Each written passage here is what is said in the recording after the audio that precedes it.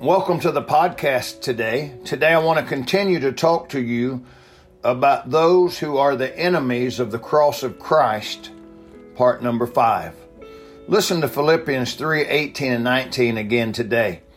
For many walk, of whom I have told you often, and now tell you even weeping, that they are the enemies of the cross of Christ, whose end is destruction, whose God is their belly, and whose glory is in their shame, who mind earthly things. We've already discussed those whose end is destruction and those whose God is their belly. Today I want to talk to you about those whose glory is in their shame. These are those that glory in things of which they ought to be ashamed.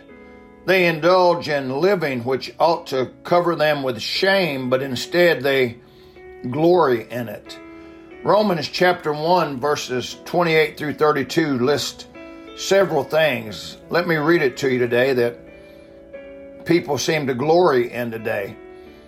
It says, and even as they did not like to retain God in their knowledge, God gave them over to a reprobate mind, to do those things which are not convenient, being filled with all unrighteousness, fornication, wickedness, covetousness, maliciousness, full of envy, murder, debate, deceit, malignity, whisperers, backbiters, haters of God, despiteful, proud, boasters, inventors of evil things, disobedient to parents, without understanding, covenant breakers, without natural affection, implacable, unmerciful.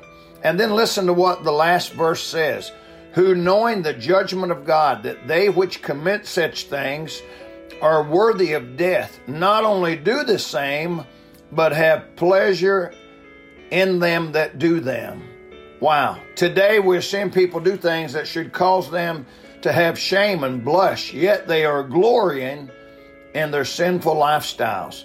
May God help us today to not live in a way that glorifies shameful and sinful living.